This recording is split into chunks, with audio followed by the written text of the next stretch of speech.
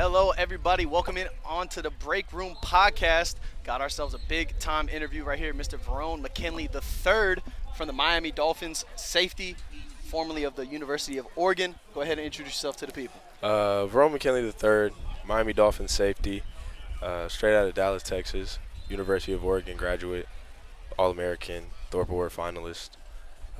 What's going on? Yeah, it's a beautiful day out here. We're out here in the Woodlands. 7-on-7 tournament, the End Zone putting on another phenomenal tournament as they always do every single year. This is our second year back out here, and hey, last year we had a Caleb Evans out from Missouri, ended up getting drafted by the Minnesota Vikings, and now here second year player Verone Mckinley III again joining us here on the Breakroom podcast. So yeah, we're live right now on Facebook. You can catch us on all of our social media. Follow us on Twitter at the Breakroom HOU. Follow us on Instagram at the.breakroom.podcast. Follow us on Facebook at the Breakroom Podcast 1. And finally, our YouTube page that we just got going, the Breakroom Podcast. You can find us all across all social medias and anywhere that you find your podcast on Spotify, Apple, Google, wherever you get it, we're there. So, Verone, let's go back to your 7-on-7 days, back to high school. So, did you play on your own independent 7-on-7 team, or did you just play with the school, or how'd that work? I did the school one, of course, and then I played for Team Swoosh. So it was like me, R.J. Mickens, Jackson Smith and Jigba, Jalen Kimber, Jonathan McGill, DJ Graham at OU. We had some people, but like it was at a time when it was probably because they were younger than me. So like my class was real big at the time, but like we were good. We played the SFEs. We go to Orlando, Vegas, different places. So I always enjoyed it. 7-on-7 is huge, especially now in high school. Like it's bigger than ever before. Oh, absolutely.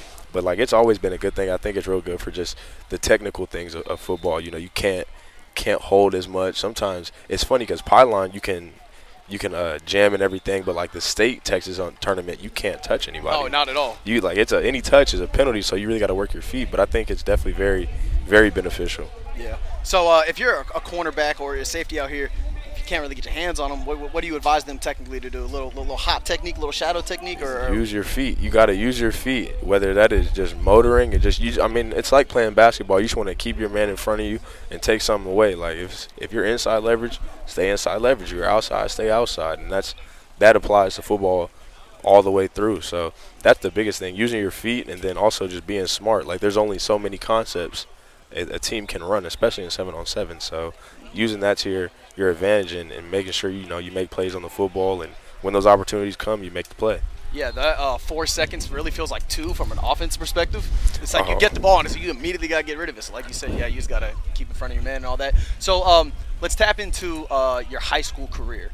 So tell me about that. What high school did you go to? What year did you graduate?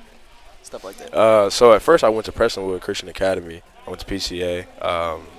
Did 2 years there. We won a state championship my sophomore year. So I started on varsity as a freshman. We went to state, lost, and then came back the next year. We won. And then after that year, I transferred to Hebron High School. So I did private and then I went public.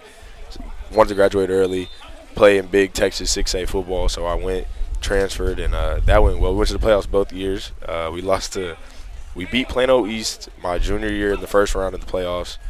And then we lost to Duncanville. Oh, yeah. Duncanville's always stiff. And then my last year, we had lost to Trinity during the season on, like, one of the craziest games I've ever been a part of in high school. Like, coaches pushing players. Like, it was wild. And then we ended up having to play Allen first round at Allen. Allen? We were good. Oh. We were good. We had a kick. We were probably going to go up, like, 14-10. But we were going up 14-10. They called the kick back. We returned the kick. They called it back. And it just went downhill from there. But yeah. It was good. It was a good 4 years. Recruiting process started a little early for me. I got my first offer freshman year. From who? LSU was my first offer. So you ended up as a 3-star, correct? I was like, what, 3, 4? Like, it was like a mixture of 3s and 4s. Depending on the recruiting service? Yeah, so it was a mixture. When did you first get started? That's a good question. I probably freshman year. Oh, I was probably in, like, they built it up from there, but I was probably up in that ranking as a freshman, especially when I got my first offer. People started seeing you in camps and everything and all of that, so you get it from there. But that's all subjective. The star stuff is real interesting. I'm always curious as to how they grade somebody to be a 4-star or a 5-star what are we looking for? So it's always really interesting. Yeah, no, I definitely agree with you. I used to work in the recruiting game for Prep Red Zone, so they're like a smaller, like 247 and stuff. Yeah. We used to rank kids, but we didn't give them stars, which was kind of cool. So we'll give you like a state ranking, position ranking, stuff like that. But yeah, there's definitely a lot of politics in the recruiting game. Yeah. I'm sure you are well aware of that. So your first offer was from LSU, so you came right out the gate with SEC Power 5 offers. Ended up committing to Oregon. Seems like, according to 247, you had Alabama, Arizona, Baylor, Clemson, Florida, Georgia. You could have really went anywhere you wanted to go. Texas A&M, UCLA, you could have went out to the West Coast, down on the south side. But what made you pick Oregon? So Oregon came into the picture into my going in spring ball during my junior year. So I'd always liked Oregon. Of course, it's hard to not like Oregon, but the Fly Jerseys. We grew up in that era with Marcus Mariota. Man, what was that running back name? LaMichael James. Yeah, LaMichael James, and then there was another one, Barnes. Kenyon Barner. Kenyon Barner. There we go. That's what I'm talking about. Yeah. So they came in the picture my junior year, and then I went on like a whole West Coast trip that summer going into my senior year. I knew I wanted to commit before I go into my senior year, and so I went on a whole West Coast trip. I'd already visited a lot of those schools. I visited, like I probably visited all those schools, honestly, but went to like Washington, Oregon, UCLA, USC. Like I hit all this whole West Coast tour, and I like the West Coast. And for me, Oregon is different. Like you have the off the field stuff with Phil Knight and just all the connections and branding and like the journalism school, political science, like all of that. Boom. But then on the field, like there's uniforms, but then just big market. You're in a big stage all the time. Oregon's one of those prestigious programs that everybody's going to pay attention to. And so it's funny. I committed at Saturday Night Live. Like I went back for Saturday Night Live. I was going to commit in July, so I committed. Go through my high school year, my last year. December comes. Coach Taggart leaves. He was recruiting me. He left. Coach Cristobal gets named the head coach on my official visit. I was like, okay, cool. I liked it, trusted him. Signed. It was the first year of the early signing period too, so I signed early and I went to school early. So it was a good decision for me. I think everything I wanted in school from a school standpoint, from a like off the field standpoint, and then just on the field and the resources that they had, I felt it was all lined up with what I wanted. Yeah, absolutely. The main important thing is if you're not going there to get a degree, or you want to go to a school that doesn't have your degree, that's a big thing. The academic side, a lot of people forget about it. So I'm glad that you had your eye pinned down on that. 100%. So let's kind of stick with this kind of recruiting type of thing. What advice, if any, would you have for some of these guys out here, 15, 16 years old, coming up on their varsity days and stuff like that? What advice would you have for them to gain some more exposure? To gain more exposure, I would say 7-on-7 tournaments are big. Don't go to the camps where you just get a camp invite, you haven't talked to a coach. I would say go to where you've been in contact with the coach, like you're real familiar with each other. He wants to see you, put hands on you. You want to go to those type of camps, and then like the Under Armours, I don't even know how Nike does it anymore. They have the opening still, don't they? Yeah, it's all invite only and stuff. Yeah, and so like those type of camps, but that's probably the biggest way. And then just Twitter. Like I was real big on Twitter, especially early on. Like if I see a coach, I like it, whatever, I'll follow him. Coach follow me back, I'll DM him, just reaching out.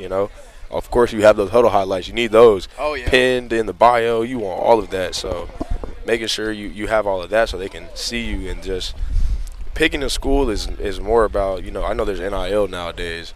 NIL is crazy. Like, oh, yes. NIL is, like, crazy. And it's so funny because I went to school because, I liked the school. I wanted to go. I wanted to make an impact. It was big because Coach Cristobal literally told me, I'm going to take care of you like you're my own son. And that's how he treated all of us.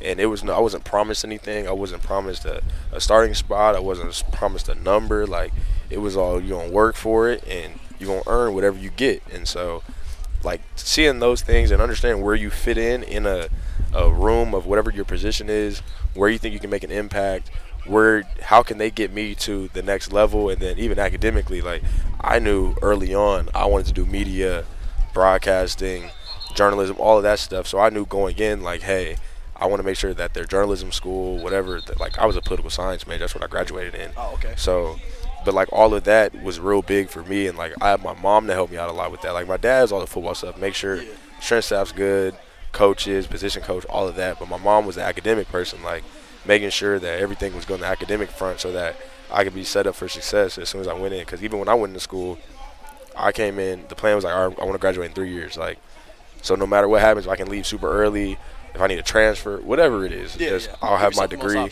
Exactly. And so that's why I think, nowadays that's what kids need to be looking for. Man, yeah, that's a very in-depth answer and all that stuff. So we're going to go ahead and change the tune up just a little bit real quick. So you went from Oregon. You said you were a Jim Thorpe finalist. That's, for those that don't know, that goes down, for some of the best defensive backs in the country. You ended up going to Miami. Explain the process of, your welcome to the NFL moment. Explain what it was like transitioning from Oregon to Miami. I would say it was a little different. When you're on a team with Jalen Waddle and Tyreek Hill, life is a little bit different. I can only imagine. That was probably, really, really big, but the transition wasn't too hard. I feel like the biggest thing is understanding, the field's a little bit different, and learning a new defense. And all that. Yeah, and learning a new defense is always a little bit more challenging. Especially we ran a kind of a tough scheme, so getting that mixed together and then being able to get to the speed of things and how just the operation of the NFL works. Yep. And I feel like I started to figure that out. We went to camp. We had a inter-squad, what is it called? A joint scrimmage against Tampa Bay. So Tom Brady's out there, and you really get things put into perspective. Like, all right, you got to be in your piece. You're coming out. He's IDing the mic, IDing him. If they roll here, you got a high route here. Like, just all these different checks. I've never seen a quarterback come out and make so many checks like that. And that really – that had to be insane. And so, like, my coach was like, just you got to understand. Like, you got to be ready to go. You got to be on your P's and Q's just like they are. And, I feel I'm a smart player and I understand things. But to see a quarterback do it when I've normally done that, it was really different. So once that all came together, and I feel like that was the first time it clicked for me. And that's when it really was that. My welcome to the NFL moment specifically was Nick Chubb. We're playing Cleveland. I came down. I got him probably the quarter before I came down, cracked him good. Boom. Good tackle, open field. We came back the next quarter. He ran kind of like a sweep kind of. He came around. I took a good angle. I'm running. I was probably about 20 yards away. So I know I know what I got to come downhill. And I went and I kind of hit his inside leg and just boom, and I didn't really wrap up. He spun off of it. I looked up. He's running down the sideline. He scored, and I was like, "Oh man, that was my welcome to the NFL moment right there." I was like, "Oh, he just bounced right off of me." Hey, you're braver than I am for even trying to go, downhill on Nick Chubb anyway, because that is a grown man. Got to. Yeah, it's just one of those things. You going in there, you know what it's gonna be. Hey, you might as well come with all of it, man. Might as well. Exactly. All right. So I got one final question for you. Who is the hardest person you've had to cover outside of your teammates?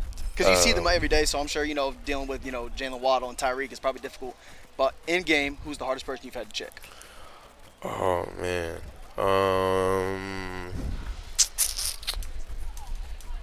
it's been interesting. NFL or college? How about NFL? I don't know. NFL, I don't know yet because it really is my teammates. Those are by far the two hardest people I've had to cover. In college, it was either Brandon Ayuk or Drake London.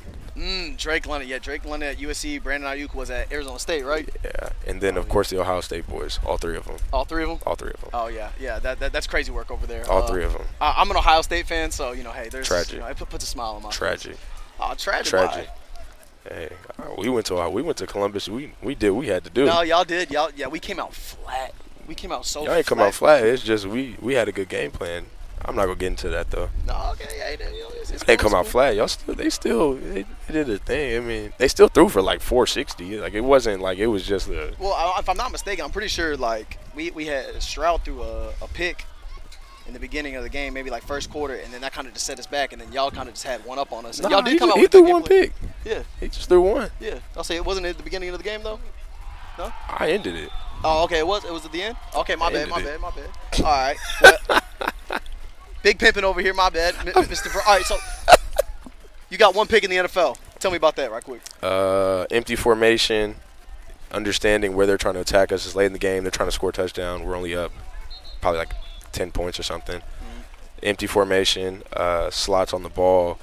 I saw this in preseason. They're trying to hit us with these slot fades. We got a rookie nickel back right there. The moment he caught the ball and looked that way, I just start going. I said, I'm going. Just go get it. That's that was against the Texans, right? Exactly. You prepare for it. You've seen it. Trust it. And go. That tape work is the most undervalued thing, even though it's for younger kids. I'll say that. 100%. Once you get to college and once you get to college and the league, the film is everything. But in high school, a lot of kids don't even get the opportunity to watch film. Some of their coaching staff don't really run through it a lot with them. Me as a football coach now, I try to get my kids as much, on the board, looking at film, just get them to understand at a young age, like how to read the game, how to see it. Because at that point, if you can play with your mind fast, your body going to play faster too. Right. Verone Mckinley, the third, thank you so much, man, for coming on here to the Breakroom podcast. Appreciate Safety it. of the Miami Dolphins. Good money.